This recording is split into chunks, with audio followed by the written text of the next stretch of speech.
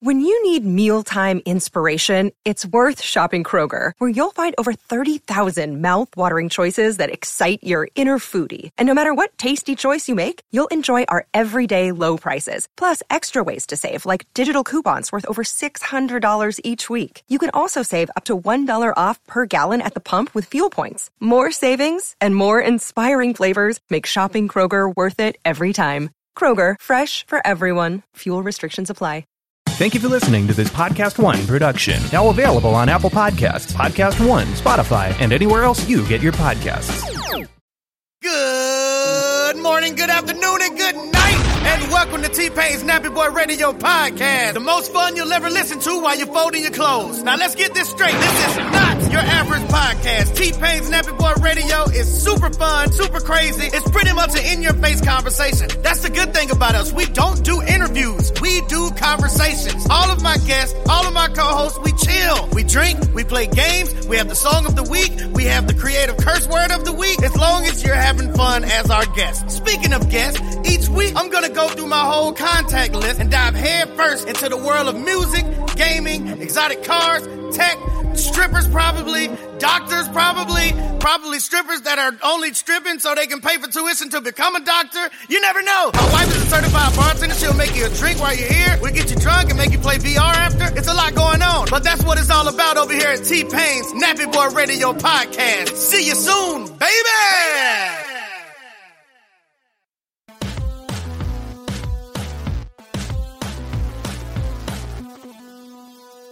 Welcome to Real GM Radio. I am Danny Leroux, your host, and so happy to have you with us for this episode. My guest is a first-time one and one I'm excited about. Caitlin Cooper of Indie Cornrows, which is the SB Nation Pacers blog. I've really liked her insight over the year and including in these playoffs. And so we go in depth on the Indiana Pacers, their roster, their coaching search, where the franchise is, where they're going. And I really love the conversation. Hope you will enjoy it too. Podcast runs about an hour. And here you go.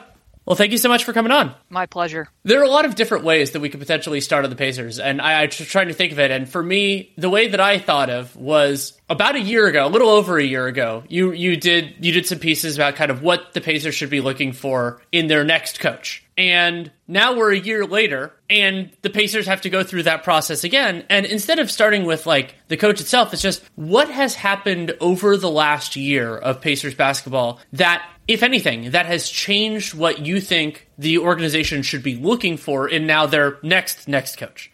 Yeah, that's a very good question. I mean, I feel like over the last year and a half, I say this all the time, but that I've written about like 8 different Pacer teams. I mean, between Jeremy Lamb was starting a year ago in place of Victor before Victor came back from injury, then like a diluted version of Victor's back, and then you're trading Victor, and then you don't have Karras, and then TJ Warren's hurt. When they were in the bubble, they didn't have Sabonis, and it was more of a, drive and kick with Miles Turner at the 5, and then to close this year, Miles Turner's injured. Like, just so many different changes, plus just the shift between Nate McMillan's system and Nate Bjorkgren. So I think it would shift a little bit because a year ago after Nate McMillan was removed, I mean, they said that their emphasis was on modernizing the offense and modernizing, finding a modern communicator as well. So it seems like what's been reported about Nate Bjorkgren, that latter portion as far as the human management and the micromanaging, they didn't quite hit the nail on the head there. But I did think that Nate Bjorkgren did some good things for them offensively, added more weak side movement than you would have seen under Nate McMillan.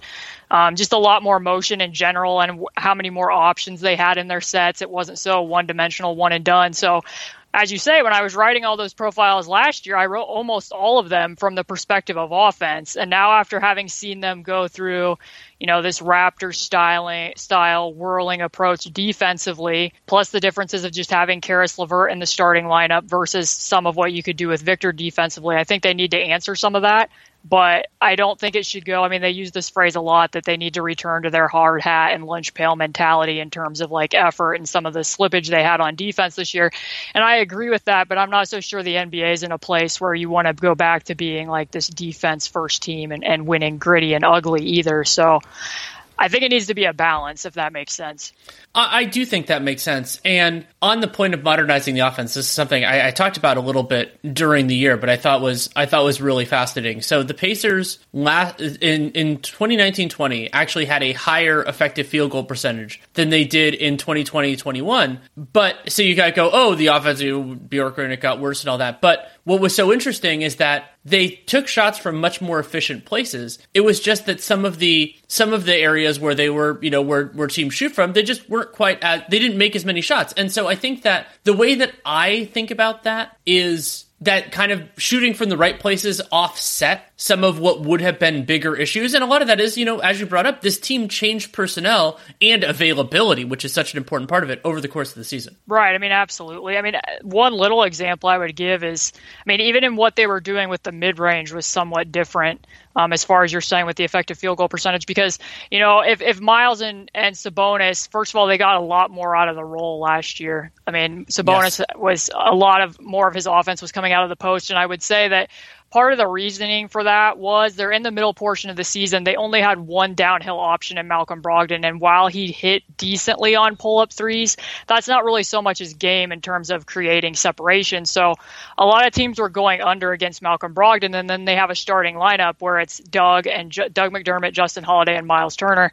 And those guys aren't really going to create offense and get to the rim either. So if teams are ducking under, then some of their pick and roll stuff was neutered, and a lot of their offense was predicated on rim frequency and their ability to get into the paint. So then it was like Sabonis is diving to the basket, and it took a little bit for Nate Bjorkgren to kind of institute some of the split cuts that they needed to get out of that. So that's one aspect of it. But because they were getting less out of the roll in general, there'd be times where Sabonis might get pushed out a little bit from the post, and then he's taking like a mid-range face-up jumper, which he still needs to perfect. I mean, not even perfect. He just wasn't super efficient with it, but he did add some skills where he might go off of one leg or create a little bit more separation. But before, those mid-range shots under McMillan would have been, I'm popping to mid-range. Right. And now under Nate Bjorkgren, they're having Miles and Sabonis pop to three. So it is like positioning-wise, it was opening up more, but neither one of them hit the three all that well. Neither did Goga Bitadze. So as you say, like the efficiency was different, but it opened up their ability to get to the basket a little bit more with some of the ways that Bjorkgren was scheming it.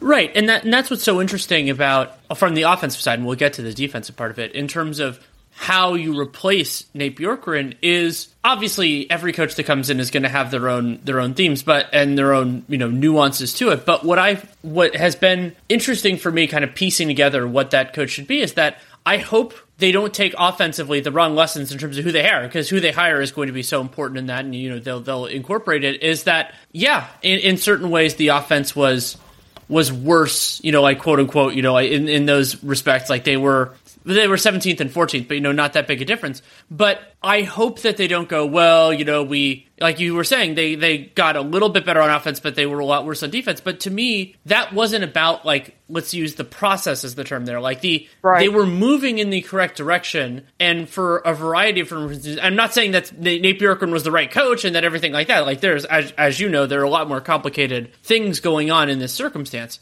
But I hope that they don't look at what happened, and also, in some ways, Nate McMillan's success with the Atlanta Hawks, and say, oh, we definitely need to go hard back that direction, because I think that would be misinterpreting what happened in the 2020-21 season. Oh, and I agree. I mean, just on the sense that you didn't have your number one scorer from the prior season. I mean, TJ Warren wasn't there. And I mean, some of the stuff I said with Sabonis there, like you're having to funnel more stuff there because they basically had two playmakers on the court, not counting TJ McConnell, who was coming off the bench. Like they just didn't have a lot of guys who could create shots for themselves or for other people. So you add back in TJ Warren and having Karis LeVert for more of the season, and I think some of that gets better. But I mean, some of the Nate McMillan stuff I think gets a little bit warped because when they were in the bubble against Miami, Sabonis wasn't there, so Miami's switching everything. And then when TJ Warren, Warren's getting the ball, they're really flooding strong side to him. And there just wasn't anybody, like, they got a lot of criticism because they kept isolating against Bam Adebayo, which I don't think was a good form of offense. But when they weren't isolating directly against Bam, they weren't doing anything to occupy him on the weak side. He didn't care. Like, if Miles Turner shot a three, it was good if Miles could make that, but it was just free points and he wasn't reacting to it.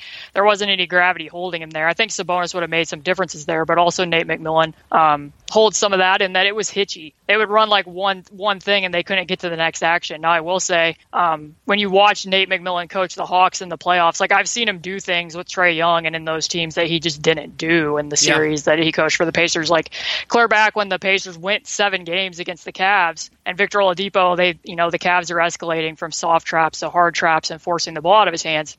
they would not set a ram screen to try to slow down the guy to be able to trap Victor. Like, that was not a counter that he went to. And now I'm watching Nate McMillan coach the Hawks, and they literally opened games against the Knicks with ram screens and then exits to manipulate the taggers. And like, that just wasn't stuff that he was really implementing it. And some of it's just, he didn't have a Trae Young with the Pacers either. But I think he's shown some growth, but a lot of that just wasn't happening when he was coaching the Pacers. So yeah, and that's a fascinating point because coaches adapt and evolve too, and also coaching staffs. Like, I don't know, you would probably have a better idea how, because I mean, McMillan took over as an interim, so I'm guessing it's a different group there, and learned some lessons. I mean, and as you brought up, different personnel begats different schemes, and also the Knicks' specific defensive approach. Like, I think that gave the Hawks some options that maybe you don't have against everybody else, but I think it's a really interesting thing about the idea of also that coaches don't have to necessarily be the same in every stop.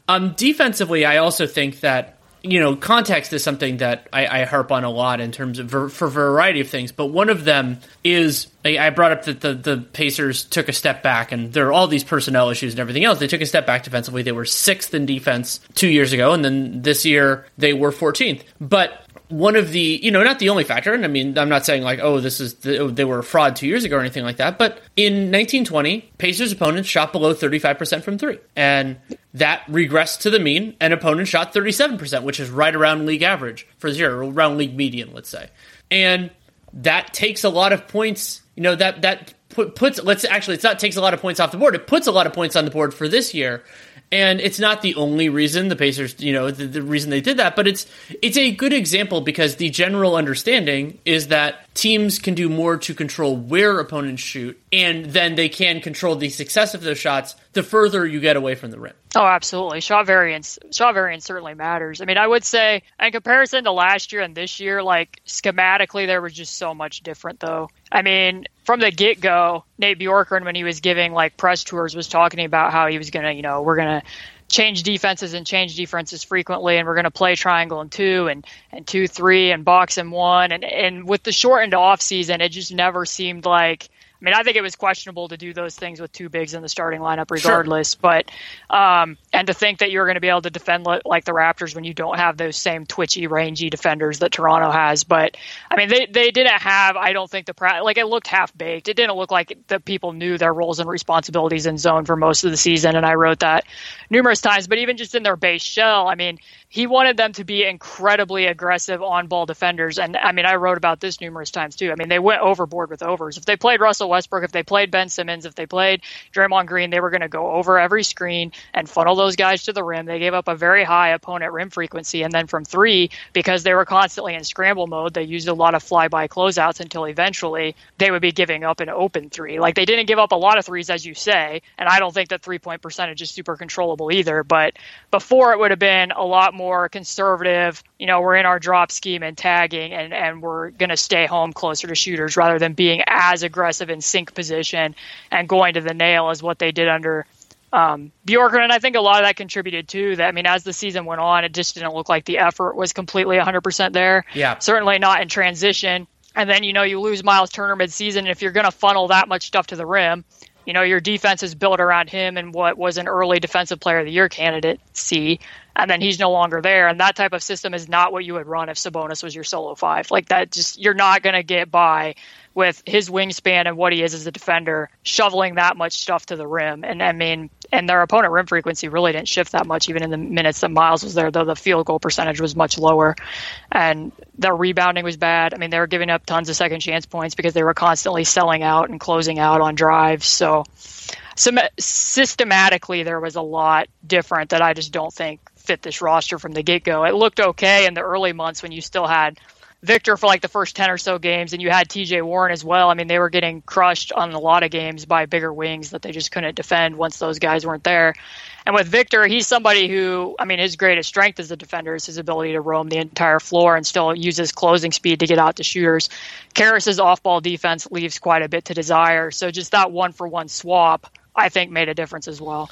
Yeah, it did. And I think that's a lot of good context. And there is an important understanding of that you have to have a scheme that works with your 100% talent, but you also have to have either a different approach or an approach that is viable when you're a little bit less healthy. Because if the entire thing is predicated on Miles Turner, not because he's particularly less durable, but just the nature of NBA basketball, and we're getting a stark, I would say, depressing reminder of that in these playoffs, that not everything is going to work when you're shorthanded and everything else like that. But the idea of, funneling everything to the rim when your team has, one rim protector, we'll talk about Goga probably in a little bit, it does create those challenges because you can't run the same stuff, as you said, when Sabonis is out there and when Turner's out there as the center. Yeah, and that's some of it too. I mean, a lot of it, I would say, like his approach to personnel as well as his approach to opponents, just a lot of it was just on autopilot. Like, this is how we're going to defend from game to game. And like I said, it doesn't matter if Russell Westbrook's the person coming over the pick or not. We're still going to go over because we want to instill this aggressive mentality. And then whether it's, Sabonis comes in at the 5, I mean, they would change up how they guarded side pick and rolls from game to game, but it didn't always seem like it made sense with who they were playing, nor was it like, oh, Sabonis is out here, so, we're going to go with more of like the Steve Clifford Orlando approach with what they would have done with Vucevic, and we're going to ice all those side pick and rolls and then maybe even trap some of them to keep that action away from the basket. Like, it wasn't like it was adjustments like that. They mainly kept with the same thing, and I've said this stat many, many times, but I find it completely just absurd that Sabonis led the entire NBA in distance traveled on defense. Because even when he wasn't, yeah. That is completely insane. Yeah, even when he wasn't at the 5, he was in the 4, and he's in this help and fly roll up top. They have him hedge on side pick and rolls. They would do stuff where they would trap the post that would require the bigs to be using really long closeouts, and it was very busy, and a lot of what his defense looked like, I mean, they would switch him out. They wouldn't switch back in non-force, soft situations. So a lot of what his defense looked like this year, I think, deserves a lot of context. And well, as before, if you looked in the numbers in games that once he was traded in games that Miles didn't play, the Pacers' defensive rating was not near as bad as what it looked this year in games when Miles didn't play. I mean, like I said before, like they played a 2-game stretch where Miles had fractured his hand against the Clippers and the Mavericks, and they don't have a lot of length to begin with. I mean, their roster is mostly loaded with combo guards and centers, and they come out and they're blitzing Luka nonstop. They have nobody to provide weak side rim protection. They don't have the cohesion to be blitzing, but they just show up and decide they're going to do that in that game. Or, they're playing the Clippers and they're box and one-ing. If it's Paul George out there or Kawhi out there, they're playing box and one, and it looks pretty adamant. Like the example I would give is, they wouldn't protect Sabonis and solo back line or even Miles. So they might have it where the person helping in at the nail would be from the opposite side. So then Sabonis has to chase out to the wing. Like, that just can't be how they really wanted to set that. It just looked like, well, go out there and play box and one, and you don't really know the rules, and go out there and do it. And they would do some of that stuff with Sabonis when Miles couldn't play in games. So I think a lot of what comes with his defense, while I don't think Sabonis had a great individual defensive season, I think that there's a lot of reasons for why that happened.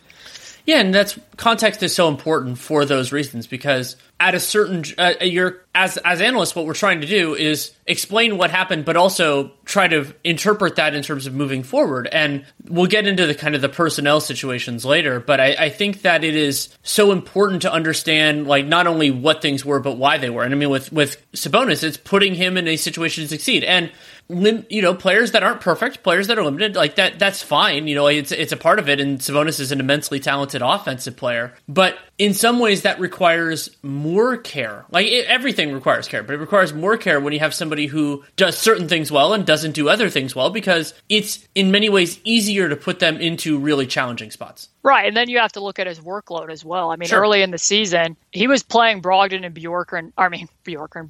Sabonis really big minutes, to the point where through the end of the month of January, I think Sabonis had played as many 40-minute games almost as he did all of last season. So they're playing in big minutes in a system that really dialed up the pace, especially over the back half of the year. He's playing on ball more and like pitch situations and just bringing the ball up the court and doing stuff off the ball where you're expecting him to be physical. And then you're also having him travel all this distance on the defensive end. Like, I just think that's too much for him to be able to handle, unless like this summer, I would suggest that he spend a lot of time doing some agility training to try to, work on his hip flexibility to be able to get out to shooters and other stuff. But the workload early on was pretty telling that it wasn't going to be something he could do, because you could see, similar to what you saw from Giannis in Game 7, where you could see he was coming out and looked gassed, and can he do what he does at a high level over more minutes? I think that's a fair question with Sabonis as well, where you would see at times he would play almost the entire first quarter, which was a difference under McMillan, where McMillan would be, okay, we're going to take Sabonis out at like the 6-minute mark, play Miles most of the first, and then we're going to bring Sabonis back into play with the bench. That reversed a little bit this year under Bjorkgren, to the point where it was like, okay, now it's at the end of the quarter, and it doesn't look like Sabonis can really box out his guy, and he's getting beat for rebounds in ways that you weren't really seeing in the prior season. And it's extremely important for coaches to tailor their rotation to those kinds of nuances. I think that's part of what has worked really well for Quinn Snyder is, the way he uses Gobert, Gobert having a rest before that late quarter when they were at full strength, that late quarter run with Mike Conley. First of all, that group is going to demolish what can often be bench-heavy groups. But also, Gobert looked more fresh throughout it. And not every player works that way.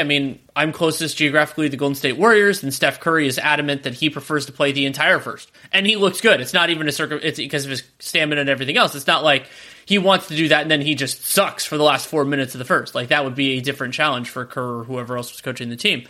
So you have to reconcile all of those things and make it work. And broadly speaking, I advocate for starting with your best players and working on down. It'd be the idea of what is, and Sabonis, as beyond the all-star appearances and everything else, but he is an important one. And also you start with the larger, I'll call them structural constraints, where it's like, okay, if we play this guy longer than 8 minutes in a row, things are going to really fall off. So maybe they're a little bit less of a player in certain circumstances, but you still have to consider that, because once you get into that red zone, it's just not going to work out.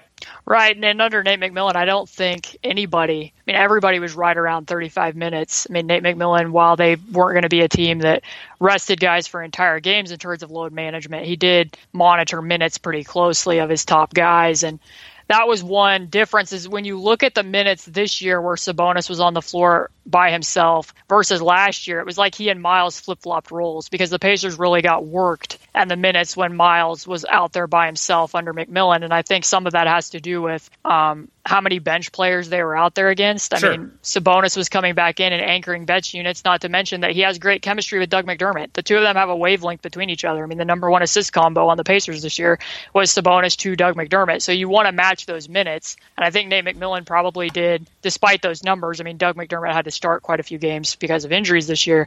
Did a little bit better job matching up some of those bench units. There was times where Bjorkgren was running Jeremy Lamb at the 4 and just other stuff that was going to be prohibitive. And some of that was injuries, but some of it was just, maybe we don't need to rethink the wheel here. But and the 3-point percentage, as you mentioned, is kind of noisy there too, because like when Miles was out there at solo 5, I think that was only like 350 minutes this year, but I think opponents shot like 30% from 3 over that really tiny sample size. So I think some of that matters, whereas with Sabonis, when he was out there, was at like 36%.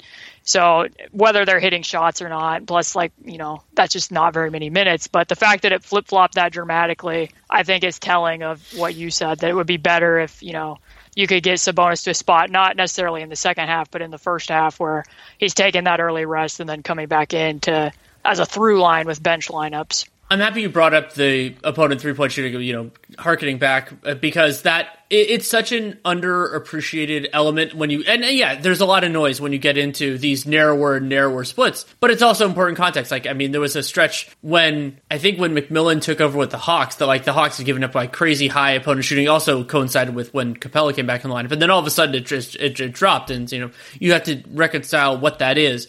But generally speaking, teams can do more to control the opponent's success closer to the basket. Like that is some, and so I thought you brought this up earlier, but to have the full stat out there, that this is Cleaning the Glasses version, filters out garbage time. When Miles Turner was on the floor, opponents made 58.4% of their shots at the rim, and when Miles Turner was off the floor, whatever configuration that was, opponents went from 58.4% to 63.5% around the basket. Yeah. Yeah, and I might have even guessed that was higher, which, I mean, probably it was because I wasn't looking at cleaning the glass where they would have filtered out garbage time. But yeah, I mean, you can just tell that. I mean, Miles has the wingspan. He has tremendous timing. He's very good at his closing speed. When he gets back, he can do catch-up blocks. I mean, that's just not stuff Sabonis is going to do. So if you're going to run the same scheme consistently when both of them are out on the floor, I would, be shocked if Miles wasn't depressing that better than in the minutes when he's off the court. Exactly. And that isn't trying to, criticize Domantas Sabonis. He's just not as good at doing what Miles Turner does as Miles Turner. It's not exactly a huge surprise. And I think that one of the other fascinating elements, kind of as we, in some ways, transition into into personnel, we'll kind of do both at the same time because you have to.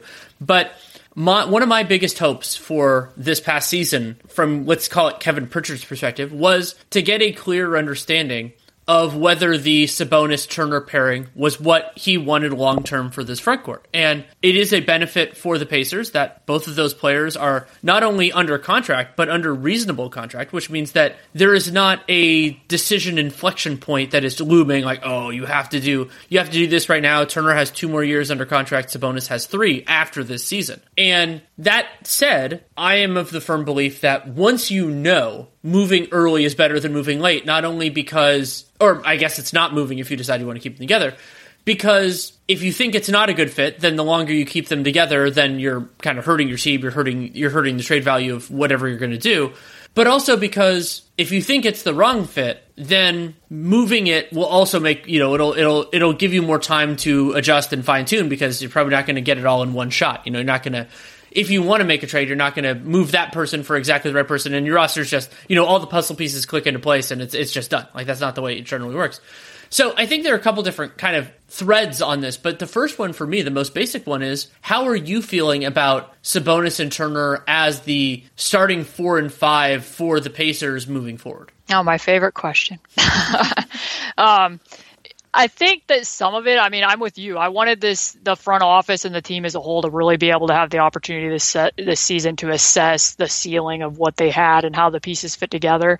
For me, I feel like it's been kicking the can down the road for a while now. I mean, as reporting goes, it sounds like they tried to move on from the pairing as a whole and flip Miles for Gordon Hayward before the season started, and that just didn't pan out for a number of reasons. But I think that overall it has a limited ceiling, but I mean, when people asked me at the trade deadline this question, I was of the opinion that, I don't know that there's necessarily some great move out there. And that's a big part of this. Like, I don't work in the front office, so I don't know what offers are out there on the table to firmly say which way to lean or what to do. But I wasn't opposed to seeing more of it because we hadn't really even seen the effects of the last trade yet, which was Caris LeVert. And to this point, the projected starting lineup of Brogdon, LeVert, TJ Warren, Miles Turner, and Domantas Sabonis have yet to play a minute of action together. Right. So I feel like I kind of need to see how those pieces work to fully know who you could swap out. But at the same time, I don't want the Pacers to get into the same space they were in this year where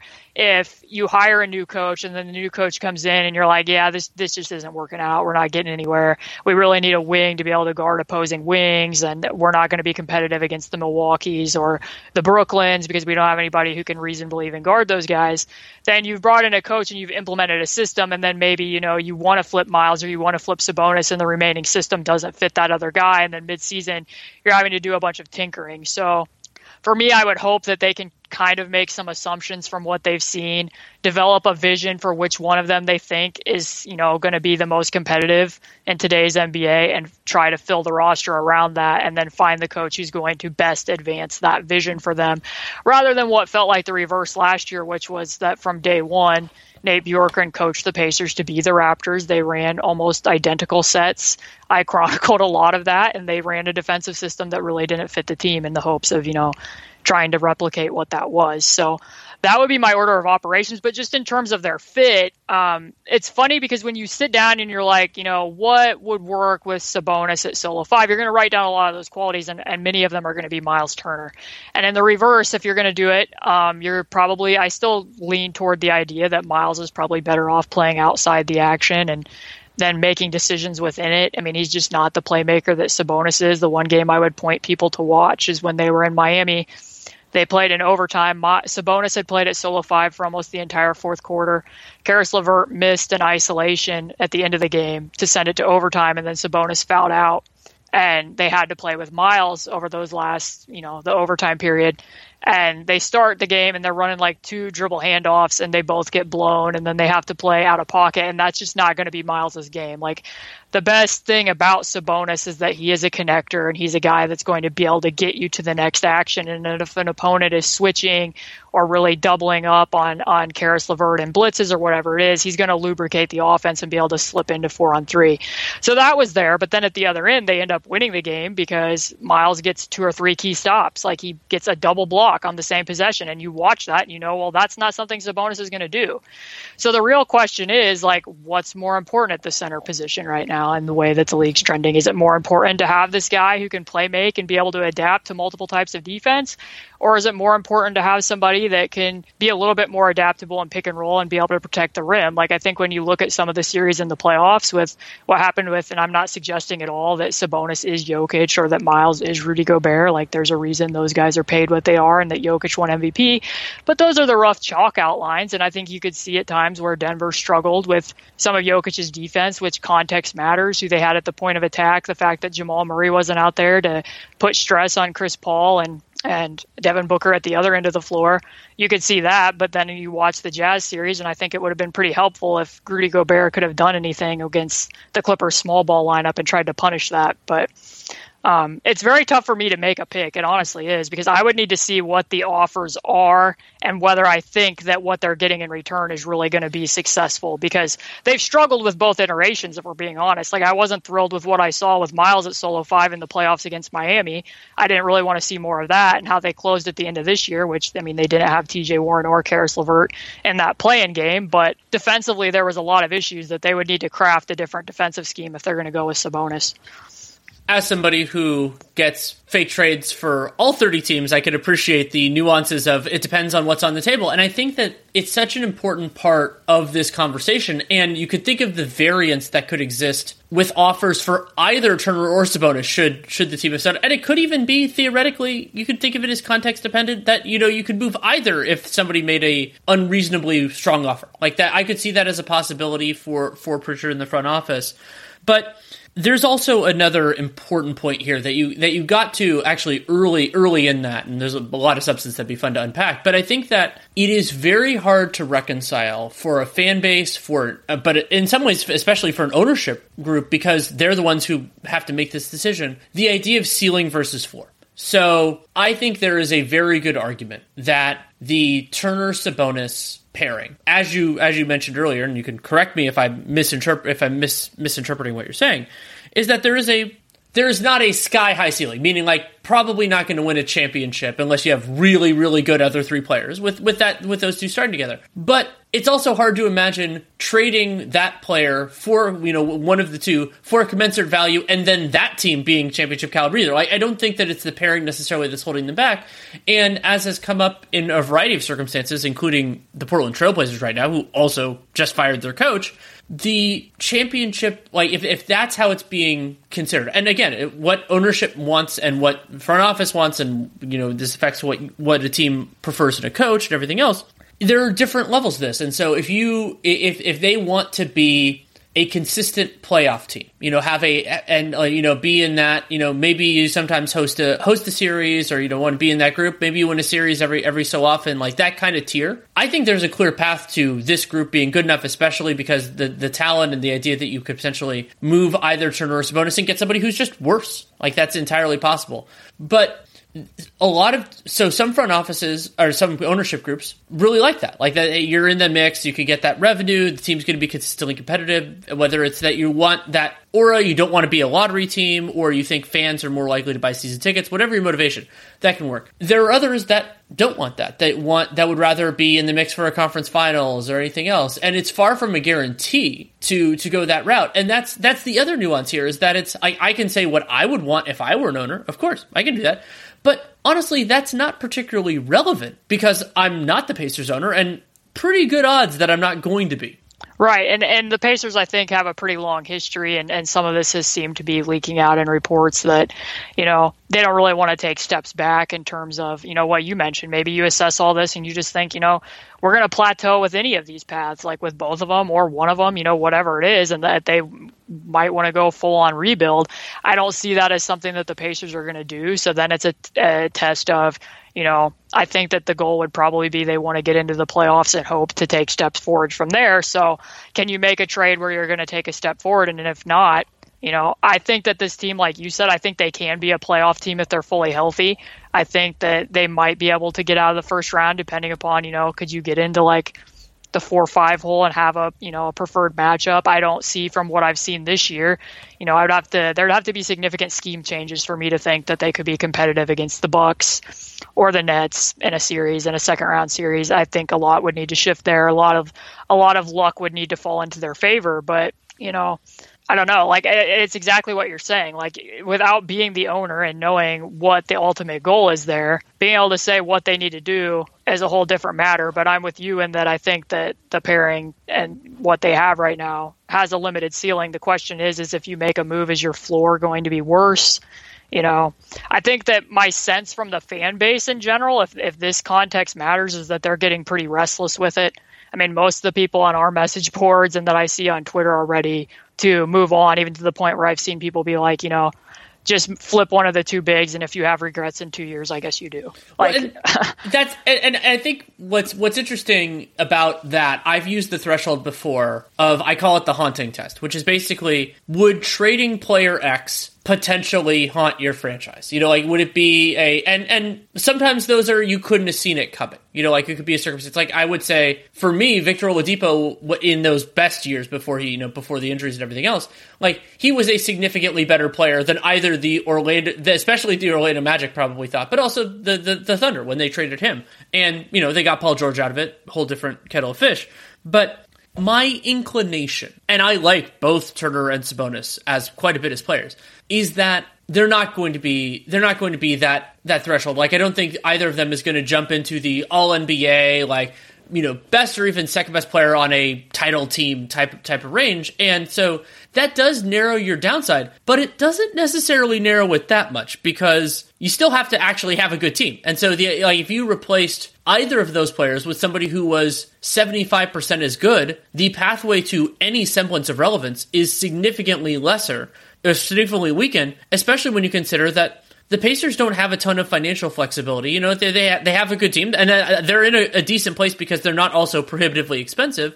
But making up for a downgrade, should that end up being the case, is not easy for them. Right. I mean, and that's just a piece this summer, too. I mean, like you said, they don't have a lot of spending capacity this summer, and they have Doug McDermott and TJ McConnell, both who were key pieces this year in their own regards, are free agents, and I don't really see a path that's likely that they're bringing back both of them, though they both say that, they enjoyed their time in Indiana and would like to return. And some of this goes back to the order of operations once again, because if I was the front office, I would want to have a sense of, which one of these two bigs are we leaning toward just on that decision alone? Because if I'm bringing Sabonis back, I probably will want Doug McDermott as a movement shooter and to replicate what their chemistry was. If I'm not bringing back Sabonis, then maybe I'm not quite as concerned about that, but I am going to be concerned about how this roster is going to have playmaking, given how much they funneled through Sabonis. So I'm probably going to want to try my best to retain TJ McConnell, at least so he can come off the bench and do what he does so well with his court vision and his ability to probe and keep the offense moving. So, I mean, I feel like all of these decisions, like, that's the matrix that they have to start with. Like, they need to know, what is our opinion with this starting front court, even if, as you say, like, even if neither of them is going to develop into an all-NBA top 3 center, it still, I think, dictates a lot of what else they're going to do, even down to some degree the coaching search. Absolutely. And for the salary part of this, the context that I would add is that, roughly speaking, if the Pacers keep all of their players on roster, I'm assuming they're gonna pick up that team option on Edmund Sumner. $2.3 million seems totally reasonable to me for what he has been. And if you disagree, I'd love to hear it. But I think that the rough estimate that you want to use for the Pacers is that they have 13 to 15 million to use for any purpose while staying under the luxury tax. And that 13 to 15 million can go in a lot of different directions. That could be McDermott, McConnell, probably not both. The mid-level exception would be another option, because if they wanted to use the non-taxpayer, that's 9.5 million as we anticipate it right now.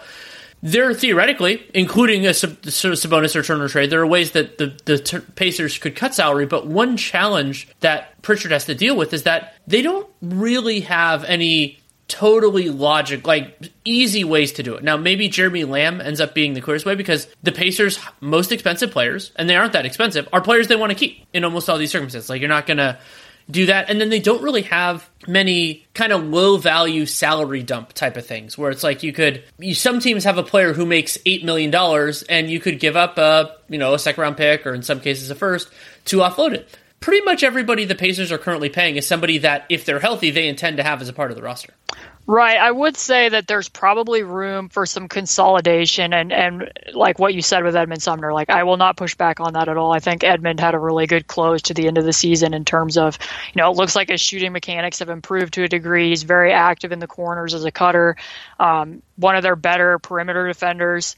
And I mean, he was one of the people that could actually float between schemes pretty well. And now this will be a different system. But when you look at Jeremy Lamb, I mean, the health is certainly a factor, and he did improve his 3-point shooting. I know he mentioned that he spent a lot of the time while he was rehabbing the ACL injury just sitting in a chair and then progressing to, just standing and shooting. And you could see those products, but defensively he leaves quite a bit to desire. But I could see a scenario where you might be trying to just consolidate what the bench rotation would be, where you might play, like a McConnell, Edmund Sumner, Justin at the 3, O'Shea Brissett, who really popped for them late, because I know that, they would benefit from having somebody in that backup 4 role, so that Justin Holiday isn't doing it anymore and he's not getting as much wear and tear. So then it's kind of a question of where would Jeremy Lamb actually fit on this roster, and especially like in the reverse, even if you don't keep McConnell and you keep Doug, like, there's not a clear place for him there, even though he's probably arguably their best player to come off the bench and be able to, get a shot and get into the seams a little bit better. Like, you can understand the fit of those two other lineups. So I could see a scenario where they might try to see if there's a team that could use some of his scoring off the bench, or maybe his defense wouldn't show up quite as glaring as it did for the Pacers. And in his defense, like I mentioned earlier, I mean, there was scenarios where he was guarding Giannis, he was guarding Zion Williamson at times this year. Like, they had enough injuries, and with Justin as a starter, they just didn't have anybody to play it back up for. And for whatever reason, Bjorkgren was very hesitant to be giving those minutes to Jakar Sampson or to Keelan Martin off the bench, who are a little bit sturdier. So that's one consolidation move I could see them making. But again, I don't know how interested opposing teams would be in taking that on, given what his health was this year. Right, and how much would the Pacers, let's say, be willing to give up to get that added flexibility? And there are certain circumstances, like if it's a second-round pick to open up $5 million, and that $5 million allows you to keep McDermott and McConnell, and you want to with the vision of the team, maybe that's worth it. You could get into those sort of circumstances. To me, the other salary centric, though it's many things other too, potential shift would be Aaron Holiday, because Holiday's making about $4 million next season, and his place with the Pacers depends on these negotiations too. Now, if you think Aaron Holiday can step in and be Malcolm Brogdon's backup and potentially play with him, and Holiday started 33 games in 1920, part of that due to injury, and but I wanted, instead of starting with kind of like what you do with Holiday, it's just, how would you evaluate him after 3 seasons?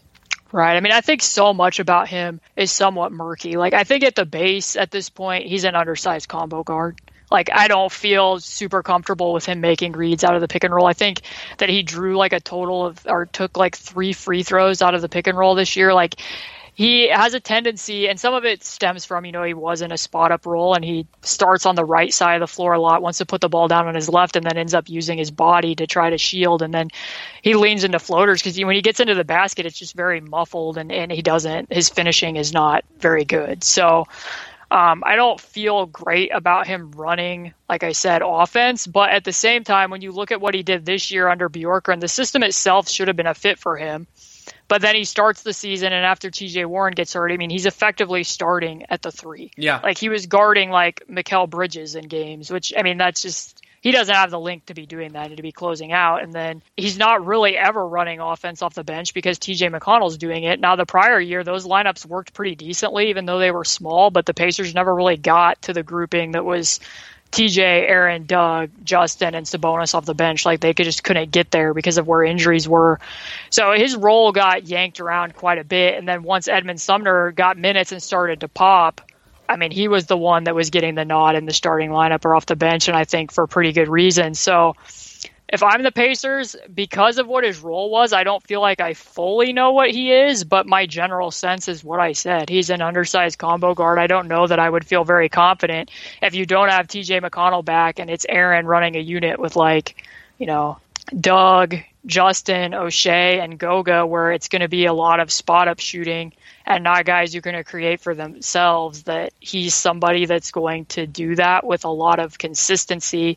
Maybe if there was more consistency in his role and his minutes, he would have shown me more, but to this point, I think it's fair to question it. Agreed on pretty much all fronts. The way that I would synthesize it is that I don't have belief that Aaron Holiday can reliably create good offense for himself and others. Now, can he be a support player on a team? Potentially, but doesn't create enough separation. You brought up his finishing around the basket. That has been a big disappointment. Under 50% in the restricted area this year. Also doesn't get to the free throw line. Some of that, as you brought up, his role. Not necessarily him, but also, I mean, he's just not generating those kinds of shots. And Holiday, that means he's somebody who could fit in, but not somebody that you necessarily prioritize. And sort of in a weird way, paralleling the point that I made about Turner and Sabonis, if another team disagrees with that evaluation, the one that I just made, and values Aaron Holiday and, you know, the idea of having match rights, and his qualifying offer will be high. So if the team, you know, that's for 22-23. So it would be a jump, and he's not like a, you know, like there's sometimes you see those type of players get traded, but he's not like, you know, Markelle Fultz was the number one pick and Orlando got him in a different circumstance. But so I would say if another team is interested in Holiday in that capacity, absolutely. I mean, I think they could better use that $4 million than Holiday. And, you know, if the luxury tax is a hard line, which kind of seems like it is, especially when you consider where the Pacers are. And so that's where it would be like, I could see Holiday being improving in time, becoming a better pick and roll operator, but also he turns 25 before the start of next season. And maybe I think he'll be a better player at 28 than he is at 25, but how much better? I mean, I think it'll be more modest. And I definitely think that there could be a rotation player in there, but probably not a starter, and probably not a starter is not somebody that you need to prioritize. Yeah, I mean, that's about where I'm at with it. The unfortunate thing for the Pacers is I think that there was rumblings about a year ago that there was teams that might have been willing to give a first for him. Oof. I don't know what the situation was at the trade deadline this year, but my sense was that they were willing to just, you know, kind of leave the roster where it was and assess things and maybe wait out the TJ McConnell decision. If he's not somebody that they retain, then I guess you already have Aaron under contract. But I lean toward you and that I see him as like, yeah, maybe he works out as a rotation player in a backup role, but I certainly don't see him as somebody that's going to be a starter. Now, maybe he completely proves me wrong and really does a lot this summer to improve what his reads were. But I mean, you could even see some of that and, you know, take Summer League with a grain of salt, but when he was out there, I mean, there's just times where my assessment of him would be that, like, he can be a boat paddling against the current. Like, he'll make a predetermined read or the read that's most obvious. It's like he's going to make the most difficult one. And, so if there was a way to move on from that and get, like, a second or just to offload it and they think that they can retain TJ McConnell, then I think that's the path that you probably go. Let's jump to one of the other Pacers young players, Goga Bitadze. This was his second season, the 18th pick in the 19 draft. And it was surprising, to say the least, when Indiana took him high, when you considered that they already had two centers. But there's definitely some interesting players on the board then. Matisse Thybulle has found a role, though how big that role is going to be, Brandon Clark and everything else. How are you feeling about Bitadze now 2 years in? So this year, I would say, the year before he was dealing with some knee injuries as a rookie.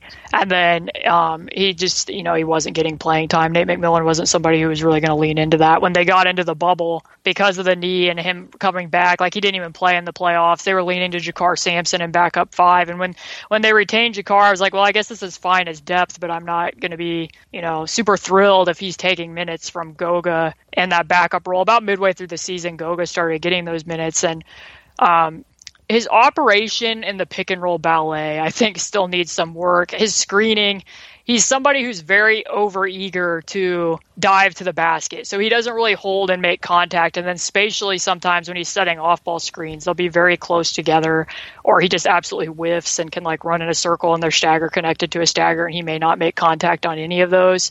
So then when he's getting to the basket, it's harder for drivers to finish or whatever when he's on the floor. But the one thing I will say about his growth is he's still not shooting the three well.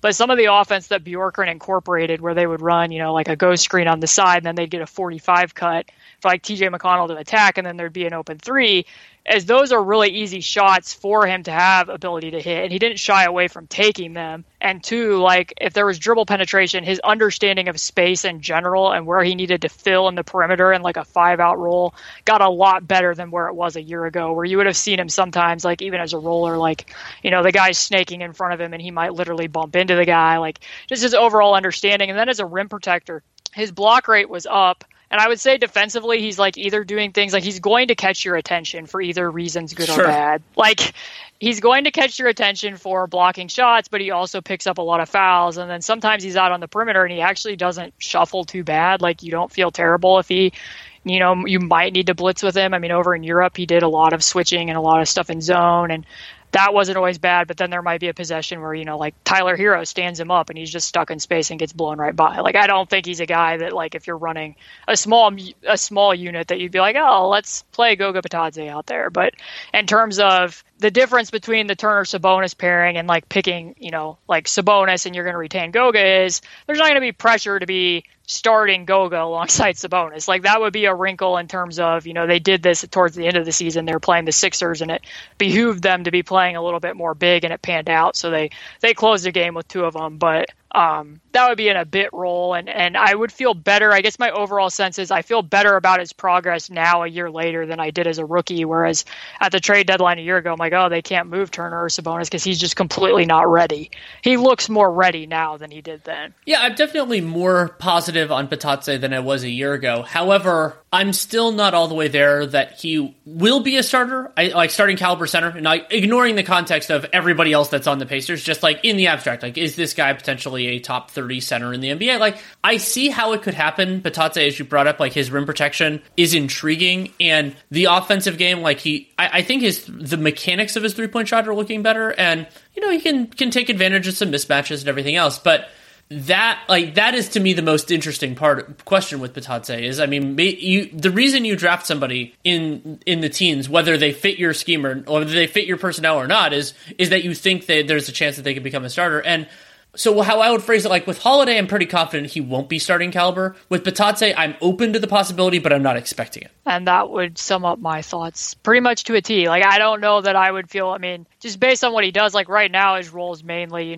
trailer 3, spot up 3 in the dunker spot, and he's gotten more aggressive carving out space and being able to get offensive rebounds and putbacks. Like I think he attempted more putbacks in his small amount of minutes than Miles, which granted Miles plays more on the perimeter and that's more Sabonis when the two of them are out there. But yeah, I think I would need to see a lot more of him as a rim roller and what he can do interpretive wise. I mean, another thing that I think he grew in is when he runs a DHO, he's more apt to create space with contact in those settings. And if that gets overplayed, you'd see like a diluted version of Sabonis being able to do like get stuff and being able to counter up top a little bit. So that's encouraging, but I would lean towards him being a backup center. That's the way that I view him. So I think we can kind of end this where we started. We talked about what the Pacers should want in a coach, and we can talk about it in the abstract, but also we can get a little bit more tangible. Are there people on the market that you think are particularly compelling, good fits for where the Pacers are and where they're going? Right, so this is the really hard question because obviously the Pacers took a pretty big risk swinging with Nate Bjorkgren and some of his, like, I don't want this to sound super derogatory, but some of the like galaxy brain stuff that he tried to implement, like reinventing the wheel at times. So like, no, I think it's totally fair from what I saw, and you know them far better than I. I don't think that they're not going to go with I would be shocked if they went with another first-time hire or went with an assistant again. I think they're going to go with a proven entity who's experienced with experience. But this is where it's tough for a person like me. Like when I write these profiles, I'm writing them very much from the perspective of like, okay, if they hired Steve Clifford, here's how this defense might work based on what he did, with Vucevic, or, I wrote one here recently about Terry Stotts and some of the stuff that they could do, with mover blocker, and that they haven't used a lot of flare screens with the Pacers, and, using Sabonis in a setting where you would connect a flare to a ball screen. Bigs aren't going to be sagging off as much in that situation, and just running more pick and roll in general, and how that could open up stuff with Karis LeVert. Like, I can touch on those topics, but given the reasons that they let go of Bjorkgren, which the stated ones were, human management, and that it wasn't just some disgruntled players, it sounds from everything that I understand that this was extending to coaching staff and employees with the Pacers and throughout the organization, that it needs to be somebody that's going to be able to come in and settle that locker room. I mean, Kevin Pritchard basically said in the the presser announcing that Nate Bjorkgren wouldn't be returning, that they don't have any vocal leadership in the locker room right now. He's had to challenge guys to do that. So this is a coach that's going to have to step in and do all of those types of things. And I think that coaching is a lot more than coaching.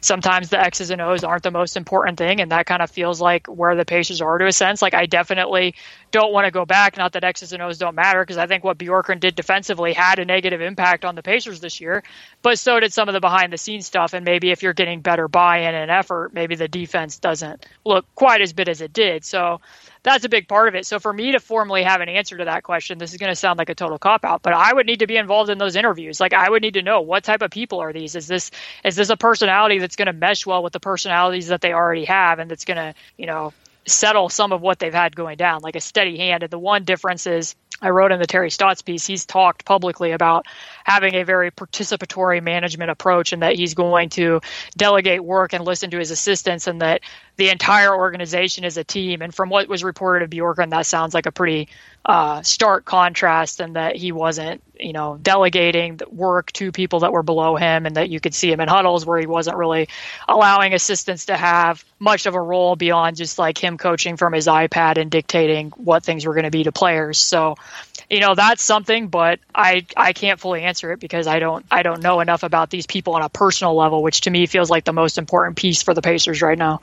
It is, and I'm guessing, just guessing, that if you had the decision-making power, you'd probably want to talk to the players who had previous experience with your coaching candidates to see how it went. Maybe seems like a good idea. You might, which they said, and TJ Warren said that they did in fact do that. I mean, they pushed back against that part, but obviously it was reported differently. So this is why I said it's very hard to talk about the Pacers over the last 2 months, because there is so many rumors and reports going around that it's hard to know what's up from what's down. Well, here's the other part of it, though. If the TJ Warren, Nate Bjorkgren prior experience was so bad, and it's in some ways it reflects poorly on the Pacers front office, whether or not they asked the questions, because if they asked, and he said, and he was honest, and they didn't consider it, that's unfortunate. Like that runs. And if they didn't ask, that's also bad. You kind of run into that circumstance. So you could argue that the best case scenario for the organization is that they asked and TJ Warren didn't say the truth. And you know TJ better than I do, but I haven't spent a ton of time around him. But I can't imagine that if they asked him, he would sugarcoat it. Like there's no incentive for him to do so. Yeah, I mean, he's a pretty soft-spoken guy. I would think that, it's tough to know where he would have led there, but he doesn't really seem like somebody who wants to be in charge of decisions, though, either. Sure. Like, he seems like somebody who would want to cede that back. I mean, I know that Kevin Pritchard mentioned, like, he was directly asked, are players going to be consulted? And he was basically like, if somebody, referencing what you said, he's like, if somebody has past experience with a coach that we're thinking about, we might ask. But beyond that, it's going to be the franchise's decision. But I think you make an astute point, and that it was reported in the aftermath that the Pacers had trouble building the assistant staff after Nate Bjorkgren was hired, and that people didn't want to come work there, which, you could make the argument. I'm not going to suggest that Indiana's a glamour market, but I think the coaching jobs are, something that people in general want, and there's not that many to go around. So if you're having a hard time getting assistants to come and work for the Pacers, that leads me to believe that there were, in fact, red flags at his prior stops, and that those rumblings had been whispered around the NBA of like, I don't really want to go work with that guy. So it is. There are not so many NBA assistant jobs that people who are talented are just like, oh no, I'm good. I'm happy where I am. Like that, whether we're talking front office or coaching or obviously players, that's not something that happens. So it can be a sign. And yeah, I wonder exactly what they're going to prioritize, because that, and I mean, that is to me, one of the most fascinating parts of a coaching search is that you aren't, at a certain point, the decision makers have to take the abstract and make it real. And so you are dealing with individual human beings who have certain strengths and certain weaknesses. And that can be, and those can change. We brought this up with Nate McMillan over time. And so part of what you're doing is you're identifying somebody that makes sense. But I mean, in an ideal world, and this is, I think, what Pritchard was going for in the Bjorkgård hire, and it didn't work out, is somebody who can grow and improve and build these relationships with the franchise. And that doesn't have to be what it always is. You know, you can always hire like Mike D'Antoni for a couple of years. Like that is an option. I'm not saying it's going to happen there. But the idea that a coach, and broadly speaking their staff, though I think of those things as being connected in a certain way, of that you can't get somebody who's going to do everything because it just has to be a single person is so fascinating. Right, and that's something that they definitely touched on. I mean, I don't know how much like the national attention has been focused on this, and when they moved on from Nate McMillan, they didn't retain any of those assistants, and Dan Burke had been coordinating the defense for the Pacers for years, and according to reports was told, like, not that he was fired, but just that they were going to be going in a different direction. So Dan Burke moves on to the Sixers, and then they don't really, I mean, the approach to what they were doing with assistants is that, and I guess this is what Nick Nurse does as well, that they wanted multitaskers who were going to do, you know, multiple jobs, not necessarily that they were going to be titled as, you know, a defensive coordinator or an offensive coordinator. Sure. And now this go around, I think that there's been much more emphasis on, Kevin Pritchard basically said, like, we're going to identify, I mean, what you said, we're going to identify the strengths and the weaknesses of the coach that we hire and hire assistants who are going to help him with the things that he is weak at. As in, you know, Terry Stotts hasn't had the best record with defense up in Portland, and I think a lot of that has to do with personnel, but that's an entirely different conversation. But that they would go find an assistant coach that would be the defensive coordinator. If they went with Steve Clifford out of Orlando, I'm confident that they would try to make an effort to hire somebody that would do some of the stuff with the offense. So I think that they're going to try to build a more balanced staff than what they had with Bjorkgård. And I think that's going to be a departure in what they do in this particular search from last year. Yeah, I think that's a great way of putting it. Anything else that you think we should discuss that you feel this conversation would be incomplete without?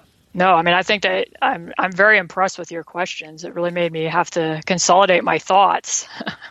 I mean, I've been fascinated with the Pacers for a couple of years, so I think it's and in these conversations, I mean, that's part of the fun of it, is also just, you know, getting your thoughts on it and everything else. So thank you so much for taking time. It's been a pleasure. You too. Thanks for having me. Thanks again to Caitlin Cooper for taking the time to come on. You can read her great work at Indy Cornrows. That's the SB Nation blog, but also indycornrows.com. And you can follow her on Twitter at C2_Cooper. That's C, the number 2, then an underscore, then COOPER. Really enjoyed having her on. And I love these in-depth conversations on a specific team. And the Pacers doing so right now, where they have a lot of decisions to make, is particularly compelling, and really enjoyed Caitlin's insight. I think she does great work. That's why I recommend you checking out what she writes and what she tweets.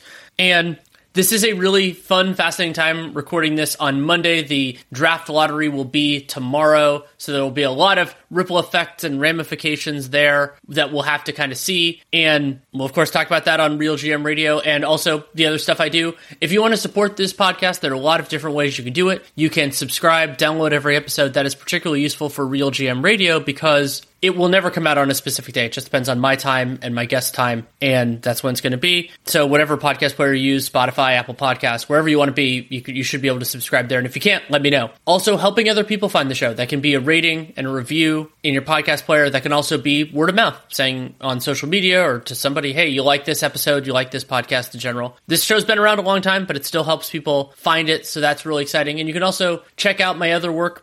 Nate Duncan and I are still doing Dunked On Prime, so public episodes on Sunday night / Monday mornings, and then Dunked On Prime is for the rest of the weekend, ad-free versions of the Sunday pods, and we're going to be getting into off-season previews, free agency, the draft, all that kind of work, so it's a great time to subscribe to Dunked On Prime, and Nate and I are doing the NBA Cast, which is our live broadcast. We'll be doing, I would say, roughly 3 games a week. I think that's a good proxy for the conference finals. We'll have to see, though. If we don't think a game is worthwhile, we probably won't do it. and we'll of course do the finals, when that comes into play. Should have some written work in the near term, have a couple things in the process. Still, I'm doing well recovering from my collarbone, but still working my way back. And also, with the lottery coming up, I'm sure there'll be things that we learn from that, and that will inspire some collaborative pieces as well. If you have any feedback on the show, good, bad, or indifferent, DannyLaRueNBA@gmail.com is the way to get it to me. If you take the time to write it, I will take the time to read it. That is a promise. I do it every day before I go to sleep. And I want to be better about responding, but I'm not the greatest at it. I will acknowledge that. But the point is to send me feedback, and I will try to get back to you if I can. But I'm telling you what it is. I'm being very straightforward. And Real GM Radio will be back next week. Don't know who the guest will be. Don't know exactly what the topic will be, but I'm already looking forward to it. So thank you so much for listening. Take care and make it a great day.